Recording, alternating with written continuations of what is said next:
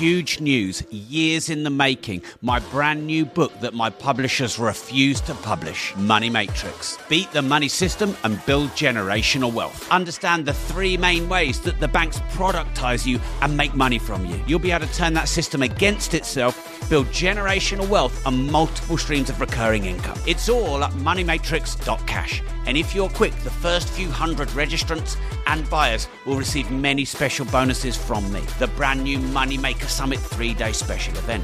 Meet me at a champagne reception. Meet me at a multi-millionaire networking dinner. Go now, moneymatrix.cash. This is huge. This is Katie Hopkins like you've never seen her before. There's tears, there's anger, there's rants and there's laughter. In between exposing obesity, Prince Harry, the monarchy, the banking system, there is some deep and meaningful content that I think is going to surprise you greatly. Katie gets horny about Elon Musk, slams the current state of the UK and flirts with me outrageously. And in a brand new format, a full review of the major events of the year. Let's do this. Katie, Elon Musk, the rebel. Yeah, I know this turned you on quite a bit. Totally. Yeah. So he's taken over Twitter, turned it to X, brought in a new revenue model because he says he needs to save the company. And the advertisers are all pulling away because they don't want to be associated with far-right content. And then in a room full of very well-established business people, he said, "Don't blackmail me. Go fuck yourself." Did you hear what I said? Go fuck yourself. Oh, golly. Let's talk about that. Just so exciting, and so exciting at so many levels. A, because the guy interviewing him was trying to protect Elon and even trying to say, but you see, your business model does require these people, doesn't it, Elon? And Elon was like, fuck them. And the guy, he was trying to help him as a friend, and Elon was having none of it. So he was like, I'm done with these people. I mean, he even went, fuck you. He said, are you here, Bob? As in Disney. Head of Disney. So he even called him out by name. A guy, can you imagine the head of Disney, how his life is? Yeah. Like, only minions. Yes, Bob. No, Bob. Oh, blow me, Bob. I don't know. And he just goes, Bob, I hope you're listening. Fuck you. Like, Bob will never have known that in his life. Not for 20 years, 40 years will Bob have known that. And Elon called it on a stage. But that's so risky, isn't it? It was so... But maybe that's him. Or is that why everyone loves him? Yes, living his life on the high wire between ultimate disaster and ultimate failure and ultimate triumph. You know, spaceships, rockets that launch themselves and come back to Earth again and just disintegrate into the stars according to plan by Elon, of course, all planned, because he knows what he's doing. I loved it. He's got the woman in the room that he employed to be CEO of the organisation to sell advertising. She sat in the seats. She's briefed Elon on what she wants him to say. And he sits on the stage and goes, go fuck yourself. Wow. I was like, it's the hottest thing I ever saw. It's so masculine. Like, it's beyond masculine. You know, there's Andrew Tate, masculinity. You have a certain masculinity, but we don't want to talk about it. So we don't want to, blow smoke up your ass. Elon Musk that day, so masculine. Like, I would blow down at the altar of Elon Musk any day. It's not a he's not ever asked for that. And I don't know that I would be particularly his cup of tea. Should we put this out as a campaign? Yeah, say, look, listen, we know Musk. A slight transsexual-looking horse-faced old bag from the UK. She is offering to blow you, Elon. What do you say? Just try it. Yeah, if you have people that know, tweet it. Let Elon know that I am totally willing to blow him any day of the week, no charge. Right. I think that's a bargain, mostly just because of his masculine thing. It was just. But away from the sexual side of things, also just really restorative if you know the power of the advertisers, so at LBC, where I used to have a show, the way people got rid of me from that radio show was to go to the advertisers and get the advertisers to pull. So knowing someone just says, you aren't going to bribe me, after all the years of all of us being cancelled at the behest of advertisers, just so nice. It just felt like you had a spokesperson all of a sudden, or a fighter in your corner. Yeah. Yeah, it's There's too much control from these big advertisers, isn't there? Well, the control mechanism of advertising and the control mechanism of the powerful and the control mechanism of the Board of Deputies or the Muslim Council or the Catholic churches, doesn't matter what religion, all of those control mechanisms are all the things that are the shackles that we try and shake off. So it just felt like it was like the releasing of chains. It was exceptional. I'm very proud to say this episode is sponsored by AG1. As you know, we're more than 1,000 episodes into Disruptors, and I very rarely have sponsors. I'm really choosy on sponsors, and I only pick people that I love myself and I use myself. I have turned down loads of sponsors, but personally I've been using AG1 for nearly 14 years myself before we ever did a sponsorship deal with them. For me, AG1 really helps with my mental focus, clarity, and overall well-being. As someone who's really freaking busy and can't always sit down and eat 1 million vegetables in a day, knocking back a big pintful of AG1 in the morning is perfect for me. Of course, health is wealth, and I'm in my mid-40s, I'm realising that more and more. So if you'd like to try AG1 yourself with a special exclusive offer that I have for you right now, go to drinkag1.com/disruptors. That's drinkag1.com/disruptors and get a free year's supply of vitamin D3, K2 and 5 travel packs with your first purchase on me. So one more time, that's drinkag1.com/disruptors. AG1, thanks for sponsoring the show. You are legends. So on this show, Disruptors, I like to talk about money because I think it's such an under-discussed subject. Yes. A lot of people don't have the courage to talk about it. It's terrible education around money, yet we all need True. it. So I found something you said, and it's, I don't know if you said it around money, but I think it could spark the conversation. So you said that poor people are poor because they are lazy. Do you stand by this? Yeah, a lot of the time, poor people are poor because they're lazy. Yeah. So is there a difference, though, between poor and broke? Because I'm sure many people in the developing world who are born poor, Bill Gates said, if you're born poor, it's not your fault. But if you die poor, it is your fault. And I think poor in context, because there's a lot of people who have nothing, but I would never describe that as poor. I actually think the opposite is true. I think people who are born with very little go through life needing very little because of the way their community works, and die with the privilege of being content, are the richest that there are. So please, I should be clear, and this is why words are difficult because there's so much layering to them. But very often people who are poor in a context where you can be wealthy or you can earn an income. So you're in the developed world, you've got the internet, you've got a library, you can go and meet people who are successful in that context. In that context, when that was said, probably about 10 years ago, poor people are poor because they're lazy, I think it's true. Because I feel like the endeavour, if you have endeavour, you can make a way. And that may be only enough to sustain yourself, one person, but you can endeavour to sustain yourself. So I would absolutely stand by that. But yeah, I suppose when I'm thinking about people who were born with very little but live very content lives, I think of Mexico and spending time in Mexico. And I just love the way South Americans or Mexicans on a Sunday have their whole family there, you know, young, very old, someone who just gave birth 2 seconds ago. And they always just seem to be having so much fun. It's almost like the pursuit of happiness is their number one priority, and I think they've got the ordering on that right. But yeah, I think too many people use excuses as a reason for expecting to be looked after, and I think you have to expect to look after yourself, and I will drive that hard. I've driven that into my kids. They buy their own car, they have to go out to work, they have to buy their own phones, they have to pay their own phone bill. I believe you have to endeavour.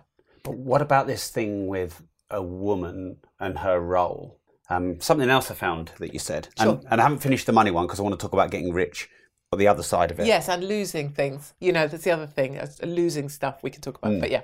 So you said full-time mummy is not a job title. Yeah, yes, 100%. But isn't that the traditional role of a woman? Traditional role of a woman, and potentially your choice. Like, you want to be a full-time mum and it's worked out for you to do that, and you love it, amazing. I totally couldn't have and didn't want to be that. What, because being a mum wasn't fulfilling enough, or because you wanted to be financially independent yourself? I just needed something else. Needed something else.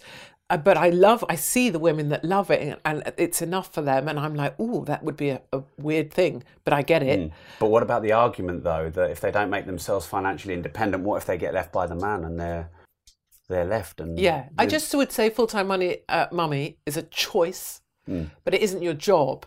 It's not your profession. If it's a way you've chosen to live, and there's so much merit to that, I'm sure, but it's not a profession. So when people say, I'm a full-time mummy, that's my job. Yeah, sure, but it isn't a profession.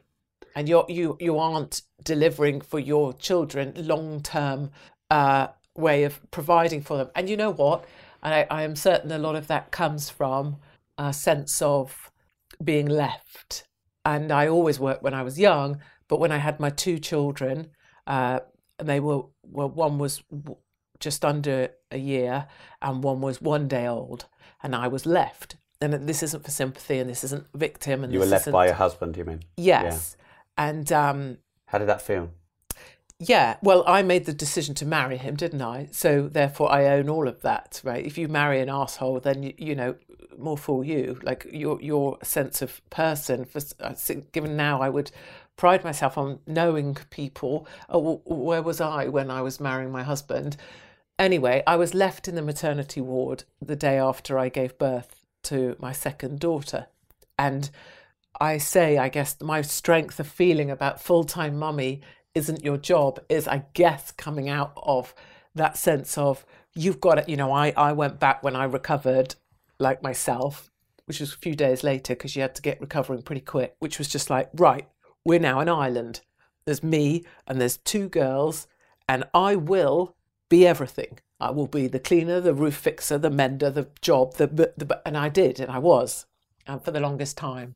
Do you think that's a masculine? Made you more masculine? Oh no, I was always massively masculine. Hence the trans weirdness, right? So, and it freaks Americans out actually how masculine I am, and I mean that in an honest way. Like people. So you laugh. weren't hardened by life; it was just how you are. No, I went to the military straight out of uni. Like I was drawn to all things male because male things make so much more sense to me. I don't understand much about female things. I'm basically Caster Semenya. I was pretty good at the 800 metres as well, as it happens. but I will say, I guess strong women, I love it. And people will say, well, I'm a mum, but I'm strong.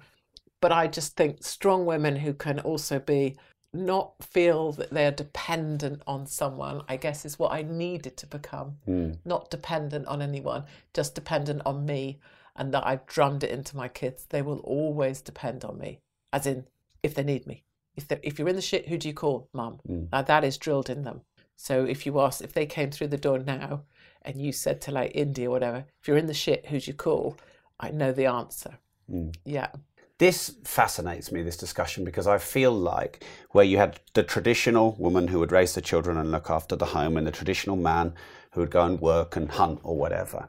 And now it's like you've got some very fiercely strong, independent, almost masculine women. Yeah. Financially independent, building their careers, and you don't need a man. And therefore you've got these very weak, emasculated men. Yes, 100%. And like what it is to be a man and what it is to be a woman, it seems so homogenized and confused. What do you think about that? I think it's right, except that my sort of strength in terms of I've got this, I'll fight this, I'll go to South Africa and stand up for them, I'll stand up for them, that me, you know, but my appreciation for properly strong men knows no bounds. Elon. And Elon would be atypical because like he's, you know, from tech, and tech for me is usually kind of, you know, someone that I think of like a eunuch without a penis, because I don't really go for anybody from tech normally. So big, strong men who can do useful things, back to the old days and the old ways. So I met, when I'm doing my speakeasies or stand-up, people, you know, I will celebrate them. So I'll be like, any builders in the house? And the lads, "Oi!" Any plumbers, you know, and then it's kind of the whole joke is like, like it gets more and more turn on, like a joiner. Come on, carpenter. And it goes on like this. And it's super fun, but also it's a moment of going, strong men who can do stuff. A guy came up after a speakeasy, told me he was a blacksmith. Tell you, my clothes nearly came off. I was like, sorry, tell me that again, but quieter in this ear. So I find it incredibly exciting when men are useful and can do more fundamental, not primitive, because it's epic, but tasks. And I think that is actually the strength of what I am. It's not that I'm actually more male. I'm just more sort of primitive, like, you go do that. Go blacksmith me something and leave this shit to me. I've got this. I don't need you to look after the cave. I've got this shit. It just so happens that my cave encompasses anybody that I think has been done down or done wrong to. So it's that. It's more like we're both really, we all can all be super strong, but really strong men, I think, should be lifted up and celebrated. And that's what I think. Do you think there's a rebellion? Do you think there's a bit of a rebellion against really strong men though now? Because it's almost like, well, that's toxic. No, I think that's old. I think that's before. Right. I think that's dated. Toxic masculinity is just God. A movement that we've gone through. Some fat old ugly lesbian that couldn't ever like guys decided to come up with toxic masculinity. Oh, fuck off and go and flick a bean. You know what I mean? Like these beaver munchers. I love me a lesbian. I do. Like, bring me the lesbians. I want a proper lesbian though. Like my favourite kind of lesbian is not the new lesbian, the hot ones. It's like old school lesbian. Like my mother was, she's a lesbian. Right? So, like proper Claire Balding lesbians. Like proper, flat shoes, sizable breasts. Chomping away, gobbling away like a raccoon on a Vaseline corn on the cob. Like a beaver buffet. You've thought about this a lot, haven't you? No, but I really do like a lesbian. He's so cute. They're trying to laugh. He's trying to be quiet laughter. I love me a lesbian, but I think those lesbians that came up with toxic masculinity, they can all fuck off. And actually, we need masculine desperately. And one of the glorious things about this new parallel community I've talked to you about is it's made up of useful men and useful women who are good at shit. And I'm just drawn to them. It's like the butchers up the road. There's 3 butchers there, I tell you. They're not safe from me. They're not. Bring me a butcher. It's something much more primitive. Men who in future years we're going to need, I find very exciting. Right. Wow. I know. Wow. I told you there's lots to be positive about. Yeah, there is. Look, I'm doing a little leg stretch now. Do you think as a society we've got more narcissistic?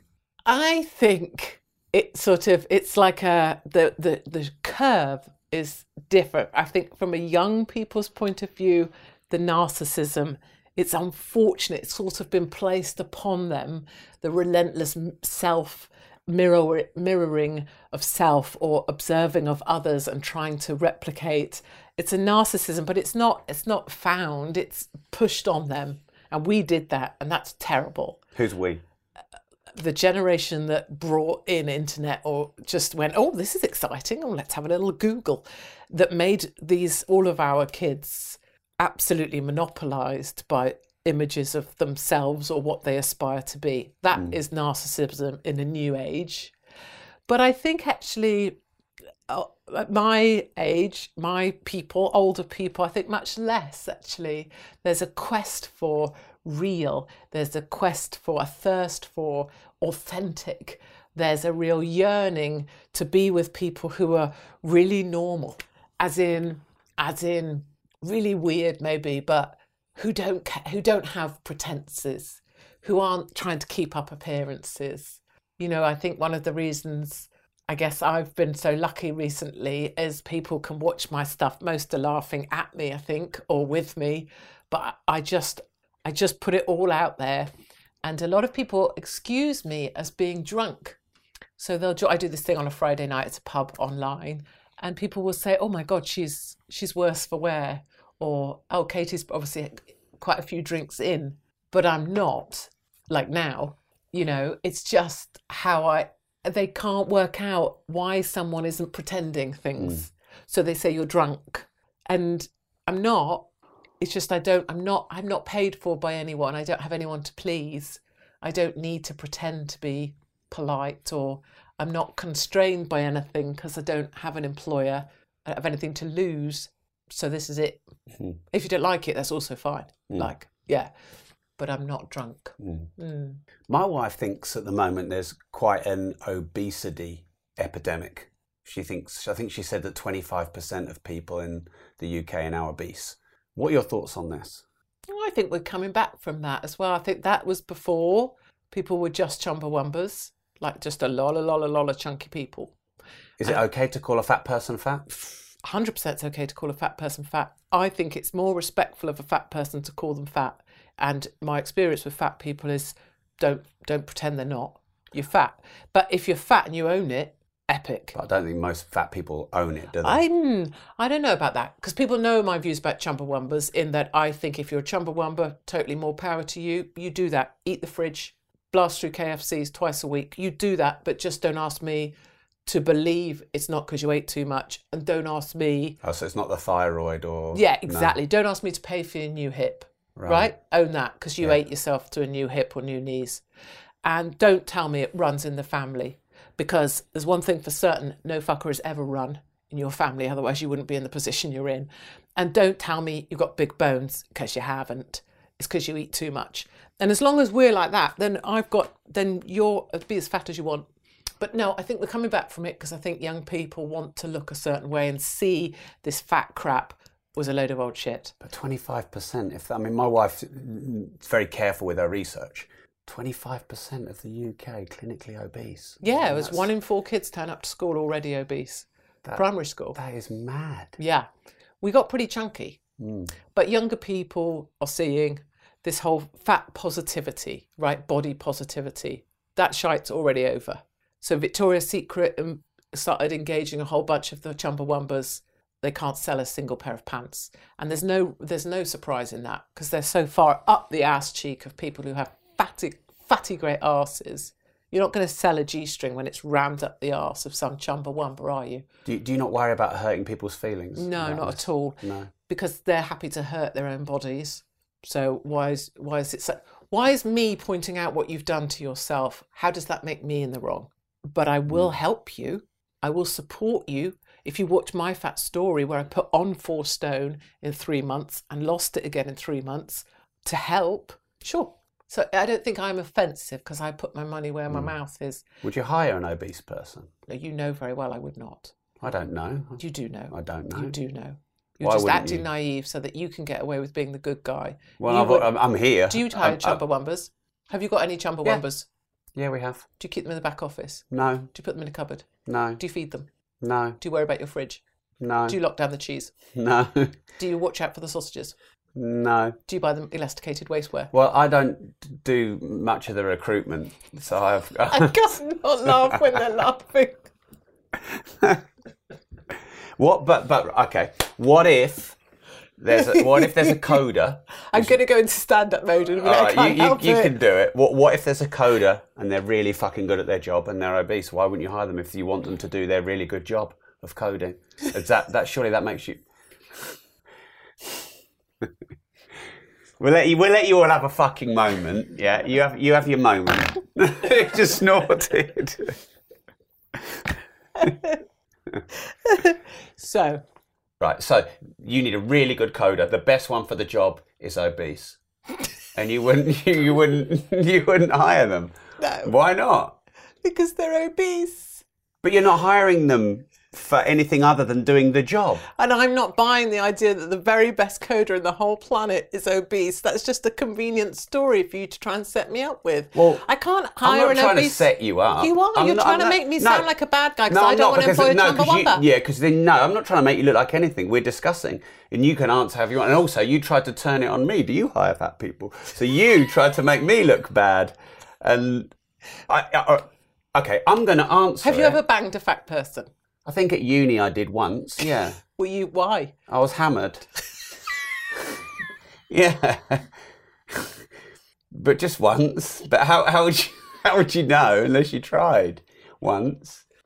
How many times? Once. So, But I'm not talking about banging a fat person. No, I just thought we'd get that clip. Yeah, all right. Well, I could cut it out. I'm going to answer it for you. If I had someone who was better at the job than the other person and they were obese, I wouldn't be fattest and I would hire the obese person if they were better at the job. And you wouldn't. Why not? Because I've obviously got issues around fat people. So you are fattest then? No, I've got issues around fat people in the sense that I really, really want them to be like better, and I want them to have a happier life. And I know from having put on 4 stone in 3 months and lost it again and met lots of fat people along the way, it's brutal. It's brutal when you feel shit about yourself. It's brutal when you look at everything you put on and you're not happy. It's brutal when you don't even want to go out the front door of your house because you can't face the world because you feel crap about yourself. And it's brutal when you can't do your own damn shoes up. And I know that personally. And I know how much better you feel if you feel better about yourself. You may feel better about yourself at 18 stone 3 instead of 18 stone 12. That's what I'm talking about. I'm talking about the margin of something that would make you feel happy. And I genuinely want people to feel better. And I genuinely would go walking with them any day of the week to make that happen. And I genuinely believe if you feel horrid about yourself, you aren't going to be as happy as you could be. And I will not shift from that proposition, even if it means you have to put a post-it on me calling me fattest. I know, actually, I want people to feel better. And people out there, if the Chumbawamba's watching, say, it's none of your business, you skinny bitch. And I accept that would be a self-defense pushback. It's none of your business, you horse-faced bint.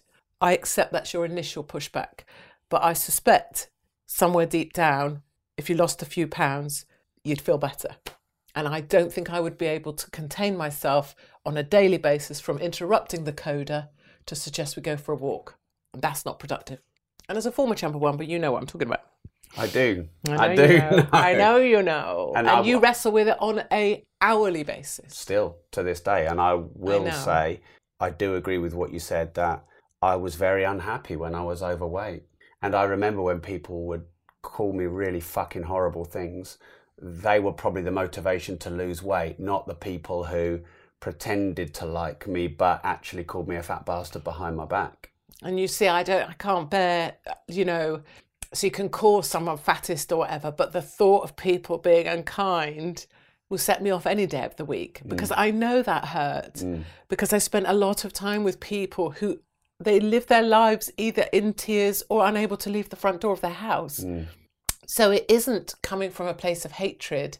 It's coming from, I want people to, and watching people feel better about themselves. I love it. And that's why I love doing what I do, where I get to, make fun of usually myself, but people feel better. And people feel better to know they're not on their own. And that's really where it comes from. So the initial reaction is, oh, fuck off, you nosy bitch. It's none of your business. I understand that's anger, but actually it comes from I think maybe you actually care. And I do. So we have a new round on the show. It's called the Disruptors round. Come on. Yeah. Look at you being all creative. Yeah. You don't sit on your laurels. No. No, you get yourself a T-shirt with Disruptor on it. That makes me so disruptive. I know. Look at my earrings. Look how disruptive they are. You get a close-up on those after. Does it say fuck it? Yeah. Yeah. See, after Elon. Fuck it. Fuck you. Fuck it. And also, I think that's a subtle suggestion when I'm at a bar. Does it work? Yeah.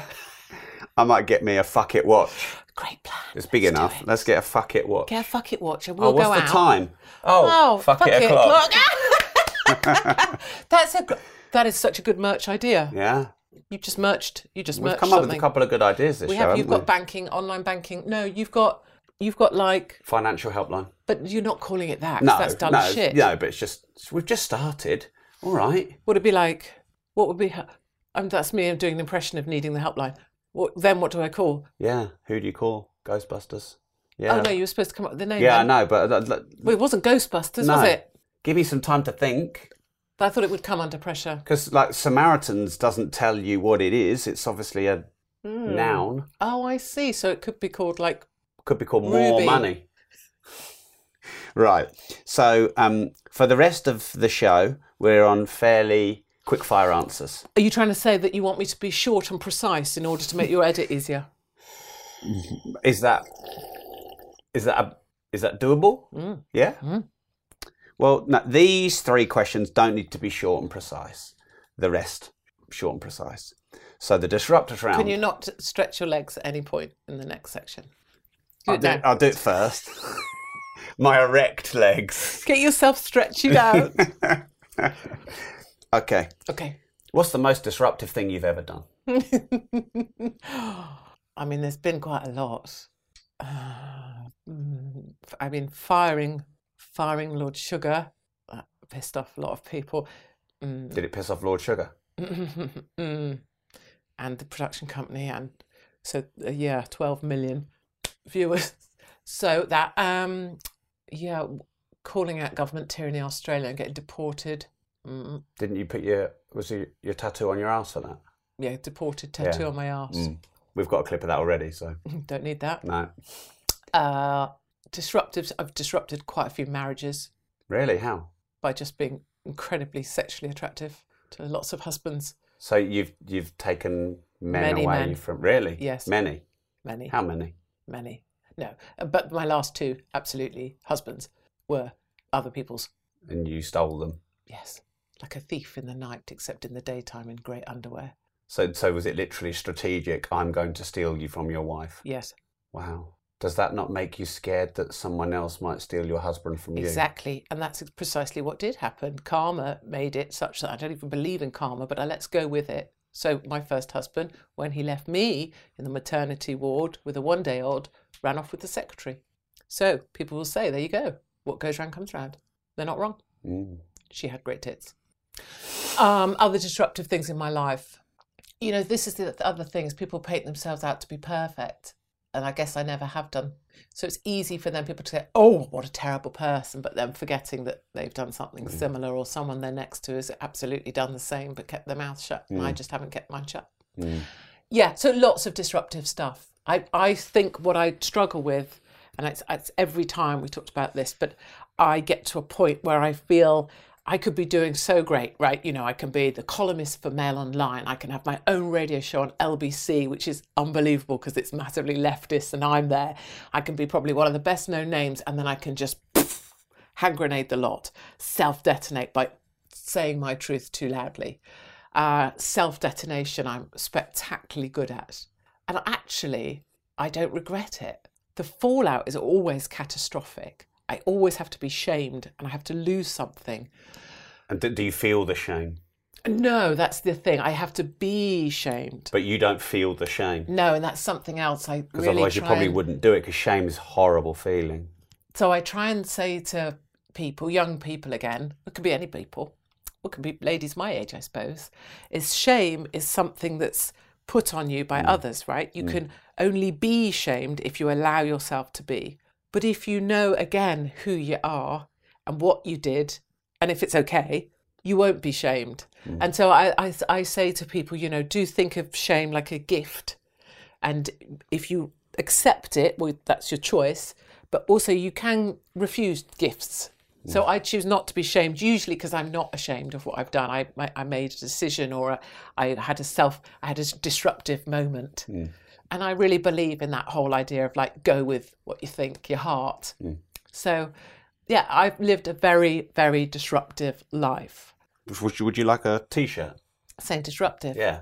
I need it in small with a V-neck. Right. I need a female cut, even though I'm a bit transvestite. Well, not fucking Alexander McQueen. You know what it's like with merch. You get your sizes sent to you and you print them. You say that we have ladies' ones, V-neck, cap sleeve. If you don't know about that, if you've got disruptive T-shirts in merch and you haven't thought about what the ladies' one needs to look like... Well, we haven't launched our merch. Well, then have a chat with me before that. We will. Because the ladies' ones need to look different to those ones. Okay. Because we need a... Got it. And we need a... All right, then. What's the biggest risk you've ever taken? Just... a physical risk has been going to South Africa and to highlight that black gangs are killing white farmers and sleeping on the white farms for 3 months. Just me and a little security team of properly hard men, and then having my passport confiscated because the ANC realised I was there, and then at passport control when my passport was taken from me, and then knowing that I was going to be taken off for detention, and knowing that a white woman doesn't come back from that, and the lads being in the car park and they were told to draw their weapons. So there's been physical moments in my life where I had spoken to a lot of white women who'd been raped in South Africa, and they'd always told me there were certain things you could do to try and put someone off raping you. And I was trying to do those things, physical things, before they took me away. So I've been on the edge of... What are those physical... So if you kind of, if you... I don't want to be ungracious towards the ladies, but like if you soil yourself, then you're less likely for people to try and rape you. Right, wow. So a physical thing, that risk would be, we've done this before, haven't we, with my brain. I had a massive brain surgery, and the deficit for my massive brain surgery was speech, sight, left hand, left leg, that I wouldn't have those when I came back, if I came back. And I made the decision to have the surgery because I couldn't live my life as it was. And I got really lucky. And I have all of that, more or less. It's a bit wonky on this side, but it's fine. So that would be the biggest risk. And then, of course, just speaking out the way I have. People coming for you, coming to hurt you, or coming to chop your head off. A couple of jihadis gone to prison, stalkers or whatever. So just that. It's more of a physical thing, but I don't fear that. And all the other stuff, monetary risk, losing my house, none of that matters to me. So they're more specific risks that I've taken. But I have a strong sense that your end is already decided. And so I genuinely have no fear. What's your most brutal life lesson? You know that the faster you become good at handling pain, the better you're going to do.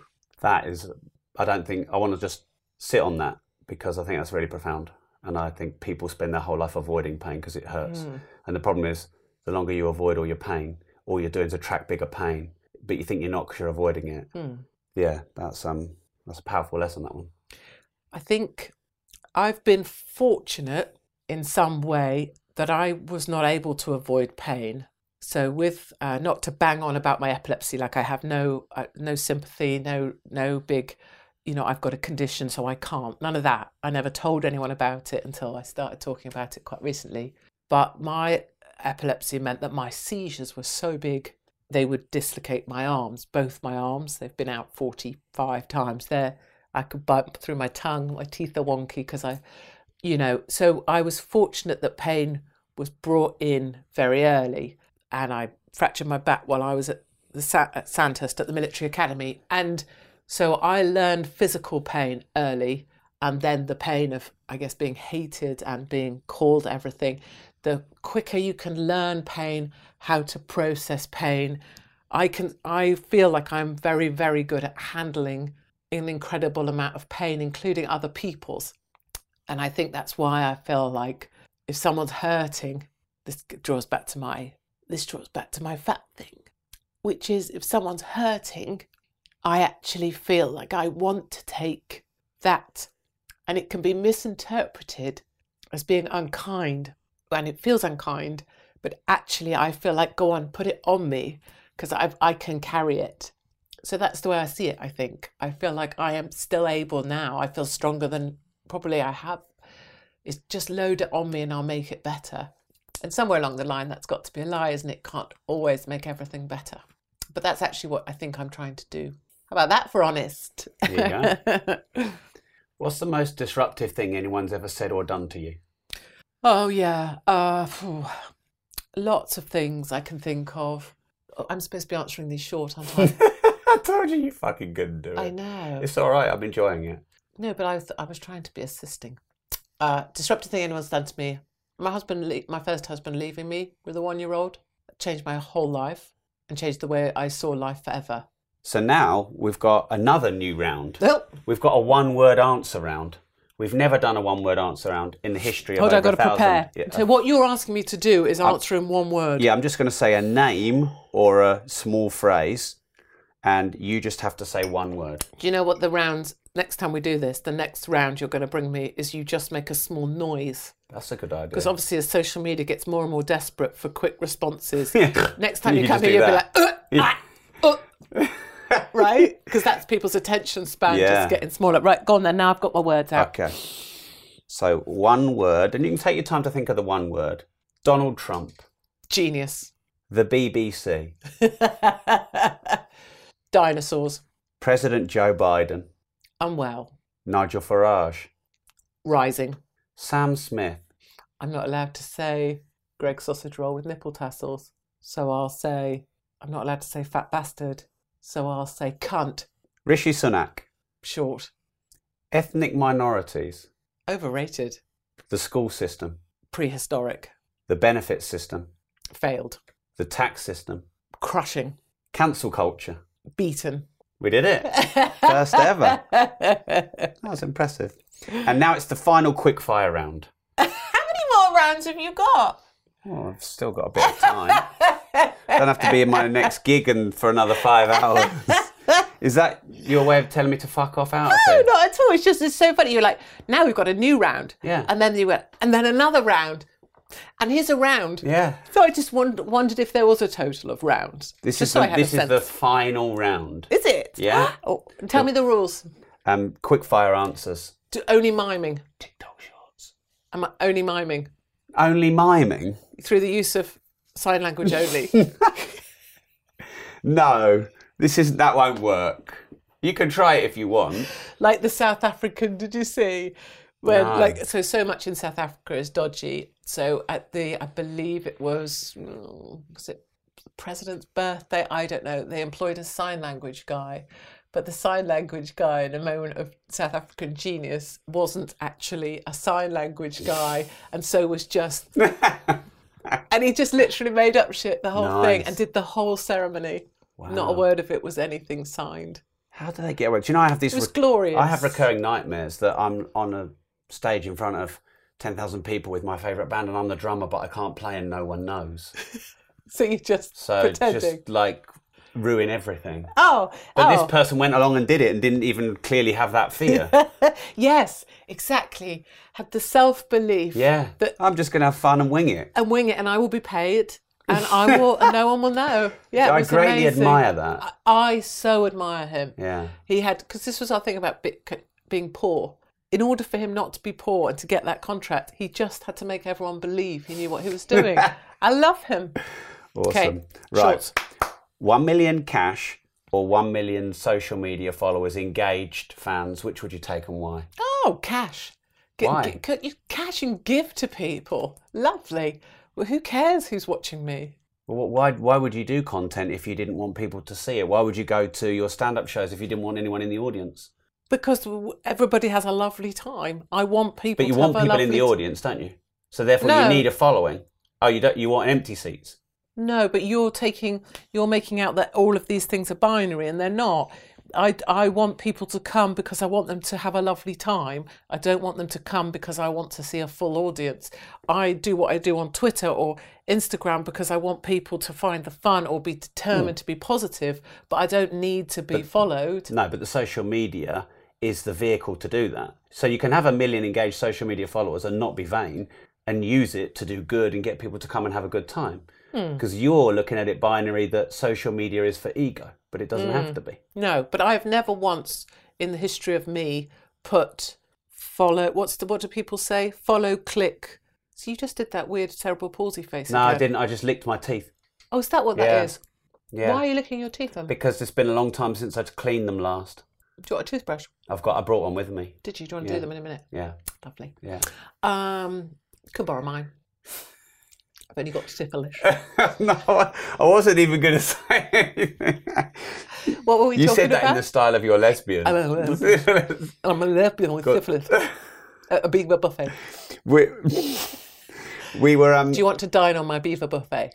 Next question. No, what was the question? though? The 1 million So cash or important. 1 million social. You already took your kit off and took the cash. Yeah, the cash home. but what's the thing people put when they do Oh, link it, like yeah, it? I've never like- ever Like, follow, subscribe, share. Right, I've Yeah. never said that in my whole life. There is not one thing of mine you will ever find that on. ever, because that, to your point, I'm not asking people to do any of those Will things. you say that, can you ask people to do that to our show? Yes, link it, like it, love it, tweet it, subscribe it, blow him. Boom. Blow me. Boom. All right. We just There you got, that's good. We're going to use that now on all of ours. Link it, blow it. Subscribe. Yeah. Yeah, I've never asked for that, but I Okay. will ask for you. Okay, Because you're thank desperate. you. Yeah. Does money make you happy? No. Is there You any? told me to be quick. Is there any amount of money that would make you happy? No. I've Okay. lost more money than most people earn, and that's okay. What's the best advice you ever received?